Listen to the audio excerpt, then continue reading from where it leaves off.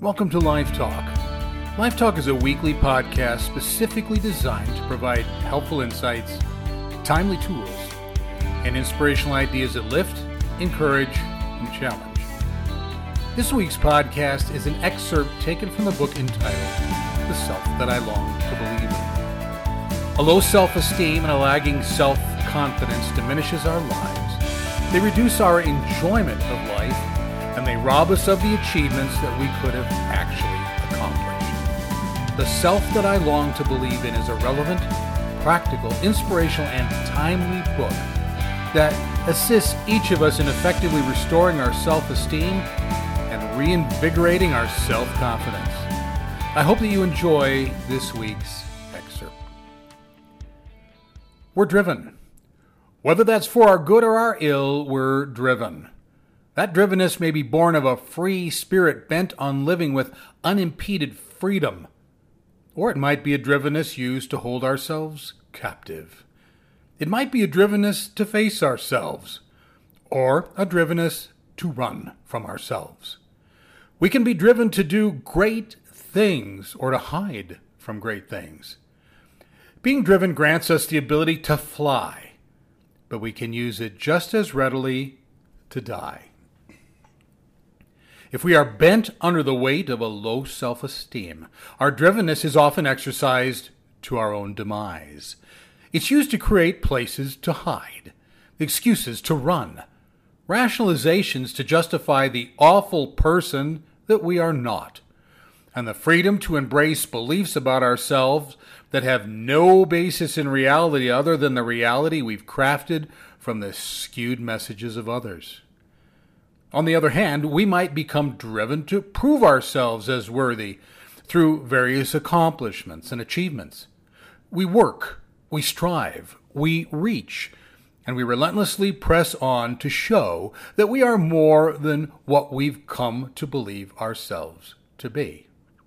If we fail in such an endeavor, we're driven to convince ourselves that we are nothing of the sort so that we don't ever take on such a preposterous task ever again. Either way, we possess a drivenness even if it isn't used in our best interest. Maybe this whole mentality of drivenness has been a product of our life story, having to do it all ourselves because no one was there to help us. Maybe this left us with the need to prove ourselves and to establish our worth by whatever means we choose to prove that. Often we have the need to display our intellectual prowess, to exercise the muscle of our skill set, or flaunt our expertise in order to secure our place in some sort of ill-defined and vague pecking order that defines our sense of worth and value. Our identity then becomes entirely defined by all of the things that we do to prove our worth and the efforts that we put forth in doing them. In some instances, this happens because we've lived in someone's shadow, and we need to show ourselves as bigger than the shadow that was cast upon us, or at least prove that we're as big as whoever's shadow that was. At other times, we're out to prove people wrong, to conclusively show beyond any shadow of a doubt that we're competent, even though people repeatedly said that we were entirely incompetent. It can be the product of a deeply ingrained behavioral pattern where we grew up being affirmed when we performed, with such affirmation being clearly withheld when we didn't. In the end, it's typically ourselves that we're trying to convince simply because the toughest audience that we play to is us. Or we've done the opposite of all of this by being driven to surrender to minimums. We've decided to withdraw from it all and just do what we need to do in order to get to the next day. It's about being driven to draw away and hide so that others won't see us for who we are and thereby judge us, or we won't see them and subsequently judge ourselves by comparison. We're driven not to be driven so that we avoid failure or anything that might even remotely resemble failure. Or we're often driven to surrender before the battle ever shows up so that surrender was a choice. and not a pathetic manifestation of our inabilities to fight the battle.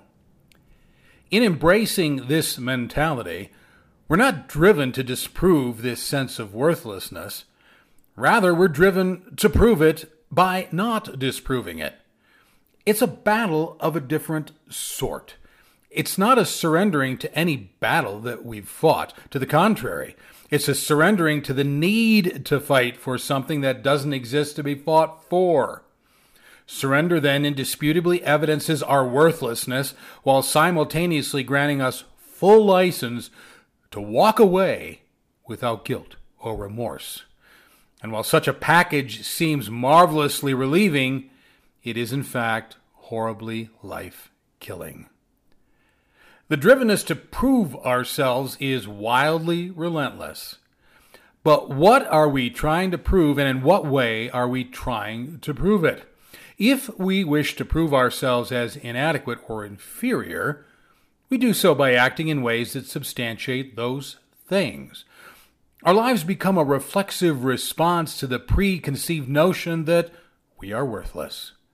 Therefore, our actions reinforce what we have come to believe ourselves to be. We can sabotage our own good fortune. We can take opportunity and destroy it, thereby declaring that it was never really opportunity in the first place.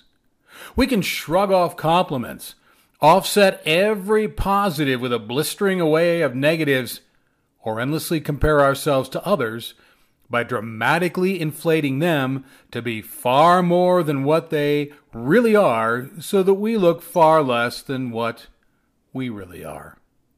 Or we try to work against this despairingly negative sense of self by expending all of our energies to prove it wrong.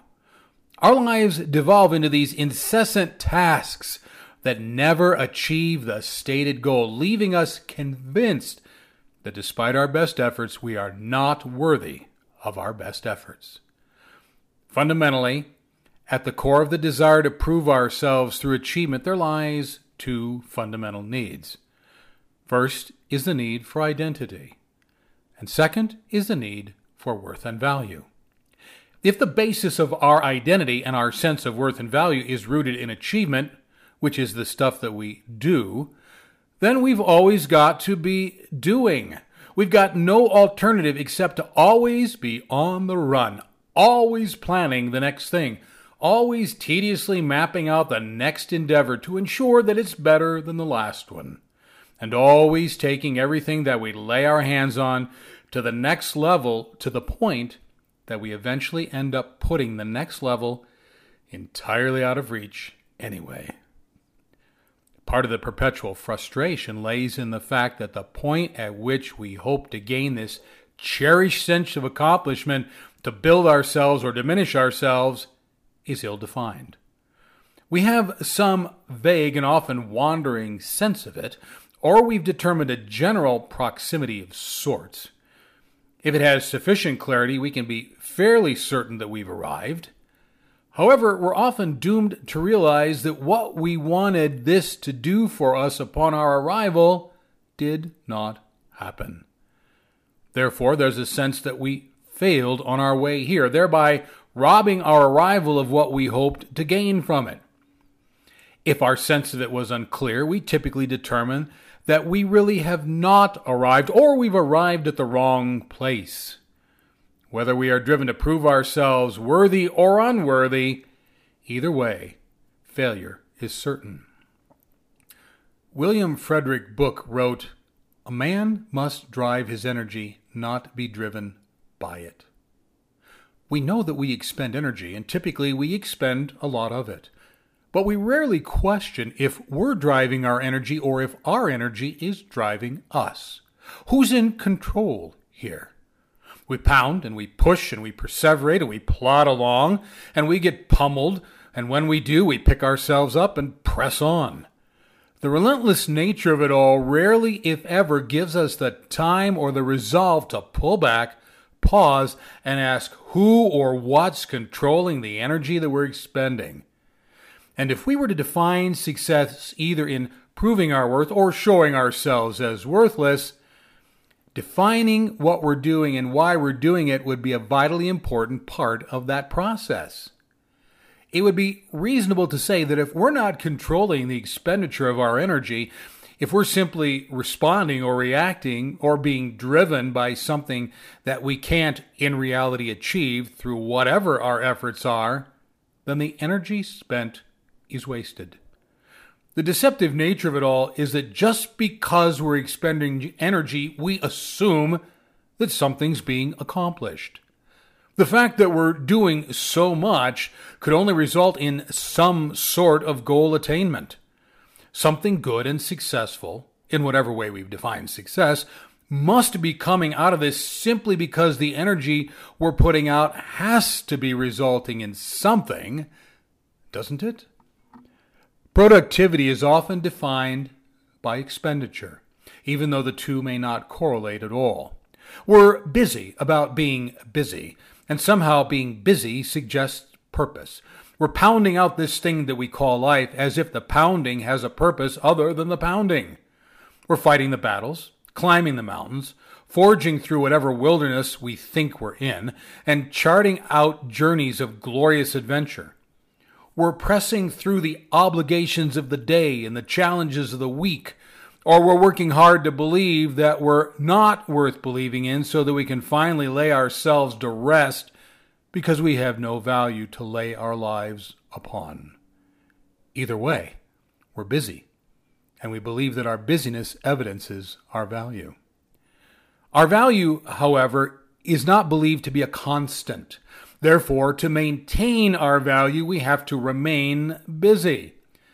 Yet beyond that, there is some sort of glitch in the human psyche that says that to have consistent value, we have to be consistently busier. That what worked today will be inadequate tomorrow. That what was sufficient this week will be woefully insufficient next week.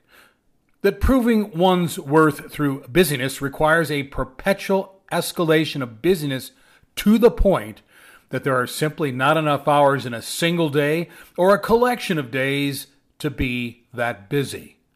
We will fail. But we will view ourselves as the failure rather than understanding the sheer impossibility of the dynamic. However, the things that we do, despite the positive or negative nature of them, illustrate the fact that life has created a place for us, and therefore we have a purpose. Life has deemed us of sufficient value to carve out a spot that is uniquely ours. We have the privilege of having been gifted with this life and having been handed the authority to live it out in whatever way we choose to live it out. In fact, we have been tasked with living in a way that is entirely unique to us. We've been granted a privilege unlike anyone we will ever meet. We might be using that privilege negatively. We might be using it to our own demise. We might be turning it against ourselves. But we have the privilege of having a place that is uniquely ours, regardless of what we choose to do with it. And because we have all of these things that life has granted us and subsequently called us to do, we obviously must have value. We've been granted both the privilege of life and the privilege of choice because we have sufficient value to have been granted those privileges in the first place. We might misuse them, but we have them to misuse. And that means that we were good enough to be granted them in the first place. It's the fact that we've been called. We have a purpose that is uniquely ours. We've been granted a niche. We have a place at the table. We have a place that has been specifically reserved in this eons-long thing that we call life. Yes, deep down, we want to be successful. As we have said, the reality that we have been granted this place in life evidences the fact that we are of sufficient worth to be there regardless of success or lack thereof. However, having been granted this place does not appear sufficient for us to feel that we have real worth and substantial value. Our low self-esteem lulls us into believing that we don't actually belong here at all. It speaks to us in tones either loud and deafening or quiet and bedeviling that this is not our place. Therefore, we have to prove that we are worthy to be here. We have to show that this calling or these privileges weren't a fluke or something that we fabricated out of our desperation to feel that we have value. We have to make this real. We can't simply bow in grateful appreciation for what life has bestowed upon us. Rather, we have to prove that we are worth the bestowing. Because we've embraced this line of thinking, our energies expended on our attempts at achieving something in order to prove our worth in the first place that we've been granted fail. We've got to achieve. For if we don't, maybe we weren't good enough for this place in the first place. We've got to earn our place. But while we're expending energy, holding our place through the earning of that place, we have to earn our way to the next place at the very same time. We have this sense that the place we're at has limited value, that in the ever-increasing flow of life, wherever we're at has a really short shelf life. We know that soon it will become the place that we should have left in the pursuit of the place that we should be going. The accolades of today's achievement can quickly become the murmuring of tomorrow's questions as people begin to wonder why we're still sitting in yesterday. Therefore, we fight to stay where we're at while simultaneously fighting to move into tomorrow. We desperately want to solidify our current position, but not so much that we inadvertently lock ourselves into it. We must lay rigorous claim to the moment in order to preserve it as the step to the next moment. For if the former fails, the latter will never exist to be given a chance to fail. With all that said, whether we actually achieve what we're out to achieve or not, whether that be good or bad, in reality, it neither defines us nor establishes our worth. Whether we rise to some position of prominence or achieve some step or have a litany of letters stacked up behind our name or cross some ill-defined finish line, none of these have any bearing on our worth or value. Our energies have all been about the achievement of whatever goals we've set for ourselves as a means of evidencing the fact that we are worth a place at the table. And while all of the trappings of doing all of this stuff appears to build us up, the trappings are in fact the very trap that will leave us living out our lives surrounded by successes, but engulfed in the forever question of, am I good enough? The need to achieve these goals controls our energy, not us. We have this terribly rampant fear of not knowing who we are and subsequently having absolutely no grounding at all to effectively engage life as it roars at us, spins around us, and challenges us to do something with it and about it. Or we have this terribly desperate feeling that our worthlessness has become completely exposed due to the fact that we stand here with nothing to hold up to show that we have value, and that based on our inability to evidence our value, we have no inherent right to the place we've been granted. Therefore, we stand shamed before the whole world.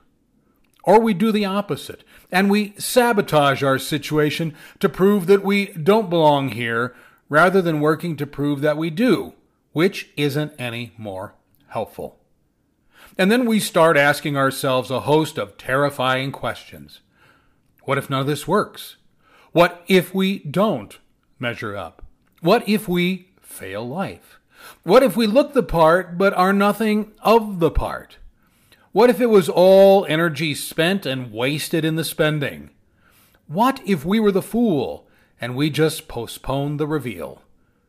Living with ourselves in a manner such as this is dying dressed in the facade of living.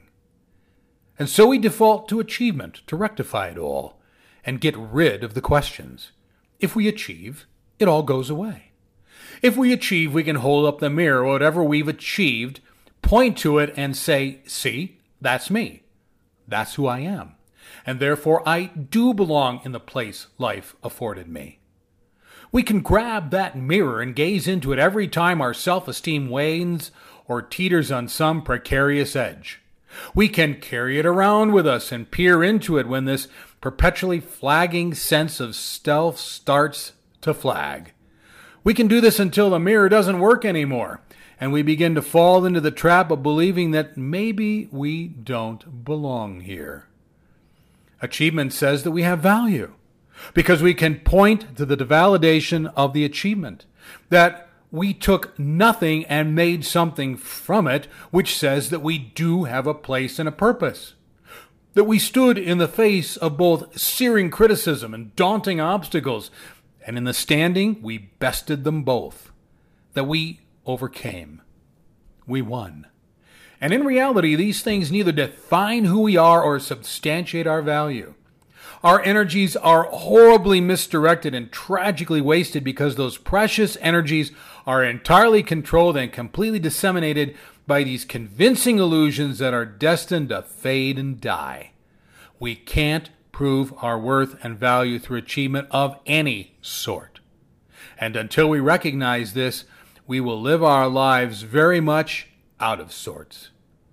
However, rather than understanding that these never work despite the best of our energies, we fall into the trap and we assume that we didn't make them work. We presume that we just weren't good enough. We determine that we didn't have that something. It just wasn't in us. Subsequently, we mentally and emotionally bury ourselves in a place that we should never have been in the first place. Despite the screaming message of the culture and the declarations of those on lesser ventures, our value rests in who we are, not in what we do with who we are. Without a doubt, what we do with who we are has value, but it does not grant us value because that value already existed prior to any achievement. Our existence alone is the greatest statement of our worth and the clearest evidence of our value. What we do with that existence is up to us, but the sheer reality of that existence evidences value. The fact I am writing this and you are reading this attests to the fact that we both have immense value because we both exist to do both of those things. Have you considered the fact that without who we are, what we do would not exist? Every victory, every achievement, every accomplishment hinges on the fact that we were there to do it. Therefore, what we do is entirely dependent upon our existence. All that we do emerges from everything that we are, our gifts, our talents, our abilities, our qualities, our characteristics, our attributes, and so on. What we do is simply a manifestation of all of those things expressing themselves in whatever way we put our mind to expressing them. That is why we were granted the place of privilege that we were granted. That is why we have a seat at the table. What we do is simply a manifestation of who we are, working itself out in and what God already knows us to be. We would be much better served to use our energies to bring growth and maturation to who we are, not to squander those energies in our attempts to prove who we are or establish who we are not. This is not to say that achievement is bad. In reality, achievement is very good, and we are privileged to do it. Rather, it's to say that achievement for the wrong reasons or misplaced motives is damaging. We don't have to prove that we are worthy of the places that life has granted us. Yes, we need to be thankful for them. We need to cherish them. We need to hold them in high regard and never minimize them. But we've been given them because we've been deemed equipped for them. There's nothing to prove. What's the sense in attempting to prove what's already been proven? There's just the work that we've been blessed to do and the positions we've been blessed to have. And those are not granted to us to prove anything to anybody. Rather, they are given to us to bless and maximize everything. Mentally, that's a tough shift to make. It's a reversal of epic proportions, and the fact that it is evidences the depth of the lie that we've been living. Each of us needs to embrace the fact that our value is in who we are. And we need to widen that thought by understanding that this value that we carry within us exceeds our greatest estimation of it. It will readily eclipse anything that we do. That value is already there within us, even if we don't see the far-reaching nature of it. Seeing something is not necessary to evidence its existence. It rests in exercising the faith that to be human is to possess potential.